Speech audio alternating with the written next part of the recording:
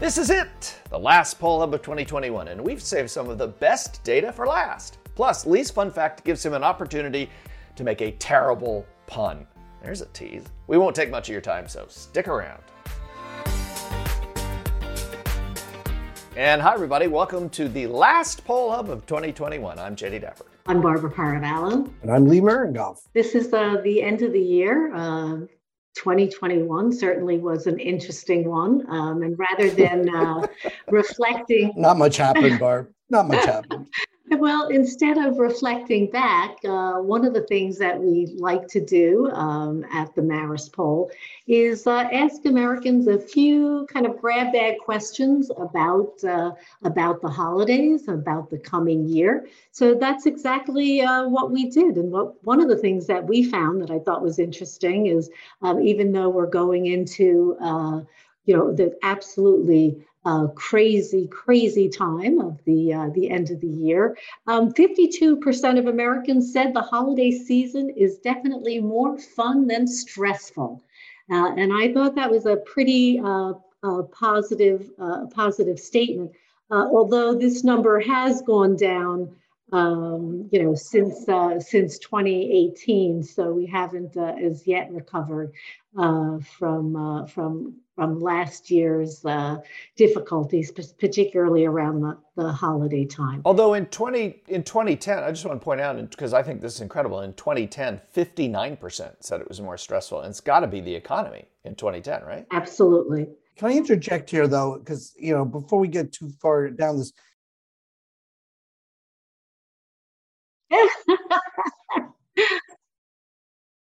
what's wrong? No.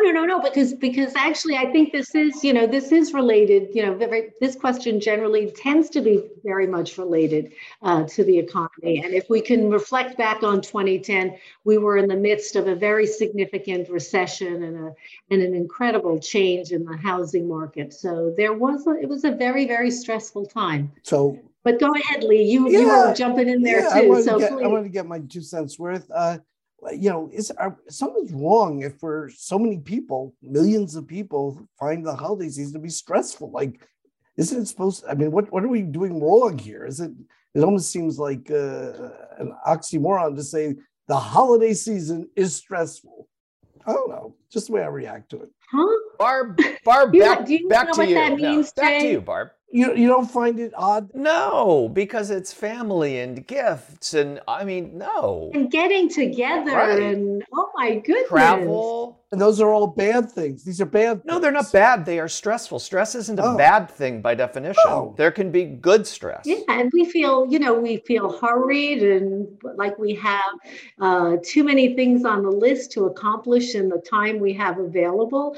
So yeah, it becomes stressful. So it's not fun. Well, no, but it can also be a very enjoyable time because we get to see people we may not have seen for a while, and certainly, hopefully, this holiday season we are able to do that. One of the things that was also interesting, and of course, this was a question that we've never asked before because it really didn't apply, but we wanted to know whether people felt comfortable celebrating with people who were unvaccinated or whether that really didn't make a difference. It certainly has divided many families. So we did ask about it. And so not surprisingly, there's an enormous partisan divide as well. Yeah, so 52% of Americans said they would gather mostly with people who are vaccinated. 42% said they'll gather, either way. It doesn't really matter. And then there's don't plan to gather at all. There's 3% that aren't going to have any party, so that's kind of sad. But anyway, 79% of Democrats are saying mostly with people who are vaccinated. 27% of Republicans say the same thing.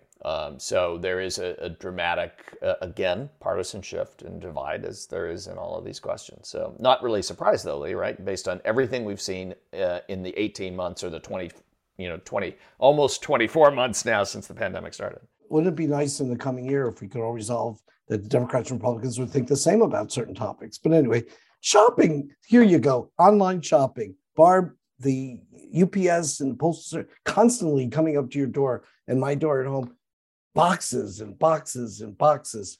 What's all this about? Yeah, I do very much appreciate the Amazon, FedEx, USPS, and the UPS folks who do keep who do keep me in everything that I need.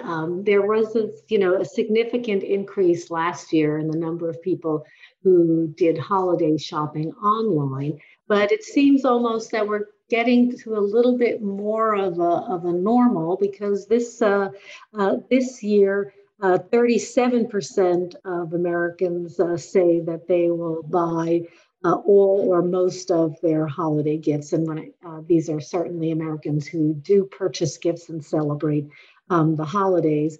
And so that is up from that is down from last year, I should say, because over half of all Americans bought most or all of their products online during the quarantine and the pandemic last year. But I've been an online shopper since online shopping was possible. We were actually asking that question for quite some time, and thought it would be interesting, just as a throwback. In 1999, now I think the web browsers had just been invented in 95. So in 1999, less than 1% of Americans used online shopping to buy their gifts. All or most. 20%, 19% bought some. But it's a phenomenon of the century, really. Actually, what's interesting in that is the none. I was focusing on all and most, but we asked the question: do you buy all or most, some or none?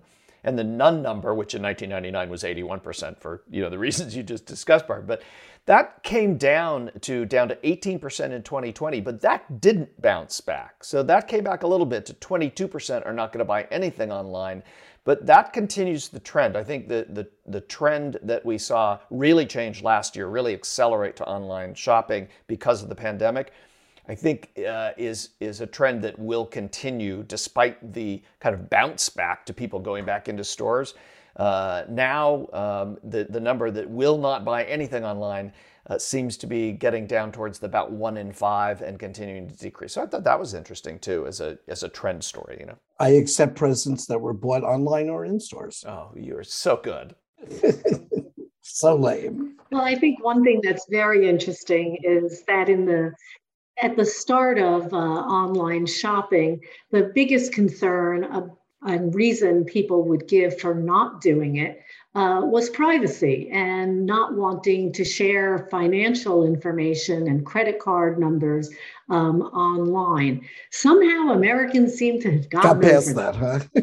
And I think now the reasons given, still some say, privacy and not wanting to share financial information, but more of it is just access and the ability to feel comfortable using tools and devices to be able to do that. So there has been a shift there as well. Yeah, the last question we asked is do you want to be Debbie Downer, Lee, like you were in the last episode? Debbie Downer part 2. So we asked the question: are you generally optimistic or pessimistic about what lies ahead in 2022?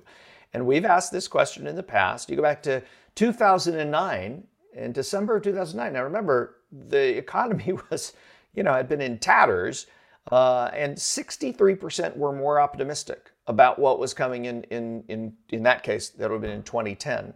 That number has fluctuated between 63 and then in the 60s in 2018, 2019. It was 56% in December 2022. It's down to 49% this year. 47% are more pessimistic. We're very close to that kind of tipping point where more people are pessimistic about the future than optimistic. Surprised? What does it say? What do you think? No, it's a lot of trouble out there. And, we've, during the course of the year, we certainly have identified a lot of areas that people are worried about and uncertain about and anxious over. And I think that's, it's picked up in these numbers. But Barb, when you look at the economy, which is actually doing very well despite the inflation numbers, when you look at the progress of coronavirus, yes, Omicron is a threat, and there's, we continue to have, additional lockdowns or restrictions and stuff. Does it really look worse to like 50-50? It's almost a split, right? Almost a split. That half of the people think that things are going to get worse in 2022? I think part of it is the uncertainty. I think that people tend to be more pessimistic when they are more uncertain. And I think there's a lot of uncertainty, certainly, on COVID. We think, we've turned the corner, but, Omicron, has kind of given us, all pause. And also, I think there's a lot of uncertainty about the economy and work in general. So the inflationary numbers we have seen have had a very significant impact on people's mood, people's understanding of how, what the future is going to hold. And I think that uncertainty probably speaks volumes to the mood that many of us are having as we focus on 2022. Wow. It came around either slowly or fast, depending on your perspective. But it seems it was a long year, but it seems kind of odd that we're there now.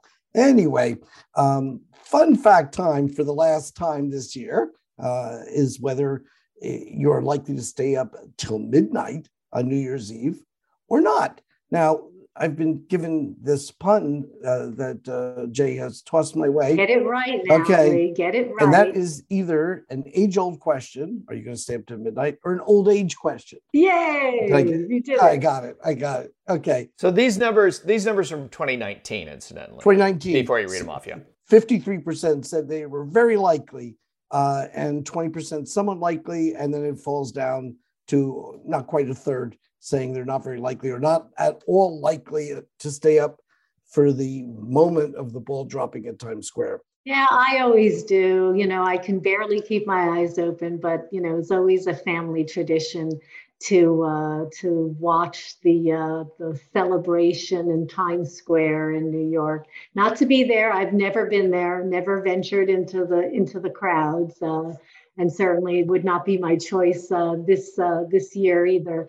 But I've always watched the celebration and the ball coming down to bring in the new year. I'm going to go out on a limb here, and I'm thinking Jay DiDapper's already about 2 hours of sleep by then.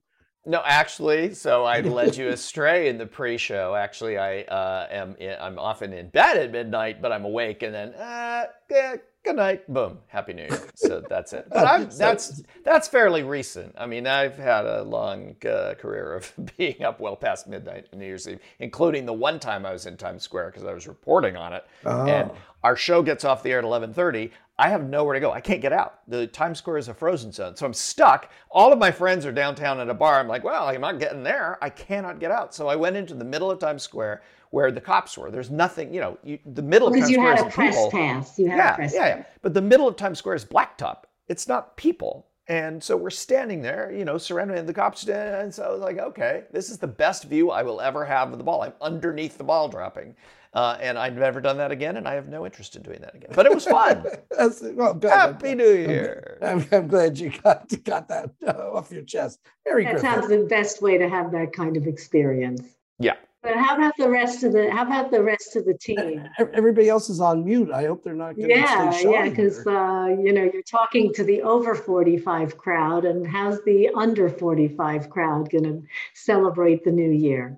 I will probably stay awake, partly because of tradition, like Barb. It's been a family tradition to stay up until midnight, but also because our oldest, who is now 8, decided when he was 4 that there was no way he was going to sleep before midnight. So oftentimes it's 12:30, 1 o'clock, and he is wide awake while the rest of us just want to go to sleep. But he probably sleeps till noon the next day. Energizer bunny. Nope. He's 8. He motorizes around. Casey, what do you do? I, for some reason, have like a New Year's Eve curse. Something always goes wrong on New Year's Eve, so I try to be in bed before midnight. But then when the fire alarms go off, that's when you have to get up after midnight? Is that the kind of curse or what? Nope. Just I've been stranded on like backwoods on New Year's Eve. Like terrible things happen to me on New Year's Eve. But we usually are out doing something that ends before midnight. Okay, so basically you're not even getting out of bed on New Year's Eve. And Ashley, I think we want to put a note in the file for next year's final episode to have an entire segment on Casey's New Year's Eve experiences, because they sound fascinating. So Ashley, what are you doing on December 31st as the countdown goes from 10 to 0? I always stay up. It's always been a family tradition, and it also, like, I'm usually like with my friends, sometimes we'll have like breakfast for dinner, just a couple of us get together. So we always stay up, and then we do the scramble with like a minute left to like go find the New Year's like broadcast online and then put it on. So it's always a scramble because we forget that exists. We're like, oh, the ball's going to drop. Wait, we need to get it on. So it's always fun. And we'll have like, sometimes we'll do like a sleepover, just like everyone stays at the house and we're just like, it's always a fun time. So a good start to the year. Yeah, Martel, now, are you going to be in Hawaii? Because if you're in Hawaii, I'll tell you how it goes. Because it's going to be about 6 o'clock where you are, or something like that. When the ball came down, it hit, and we're Happy New Year's. What are you up to? So I'll actually be back on the East Coast in New Jersey, and typically, we're always up past 12, everyone in my family, but we usually find our way to a diner. There's a lot of 24-hour diners in New Jersey, and it's a fun place to spend it. Yeah, that would be my speed. I must say that I can't recall the time I was asleep before midnight. So it doesn't have anything to do with New Year's, but I'm just a night owl. And, to all of our audience out there, listeners, I hope that this is a healthy year for everybody. That stays paramount on my mind. And I don't know if you guys have anything you want to say as we usher out. Yes, we wish everybody all the best in 2022. Happy New Year. That'll do it for Poll Hub this week. Poll Hub is a production of the Marist Poll at Marist College in Poughkeepsie, New York. Mary Griffith is our executive producer. Casey Schaff is our production supervisor. The Poll Hub team includes Ashley Marcinek and Marcello Bettman. If you enjoy Poll Hub, please consider leaving a review. Positive reviews help other like-minded listeners find us. If you'd like to learn more about polling and survey science, check out the Marist Poll Academy, our free online learning portal. If you have questions, tweet them at us at Marist Poll. Finally, wherever you listen to Poll Hub, there is a subscribe button. Click it, and the latest episode will be ready for you in your podcasting app as soon as it's released. We'll see you next time.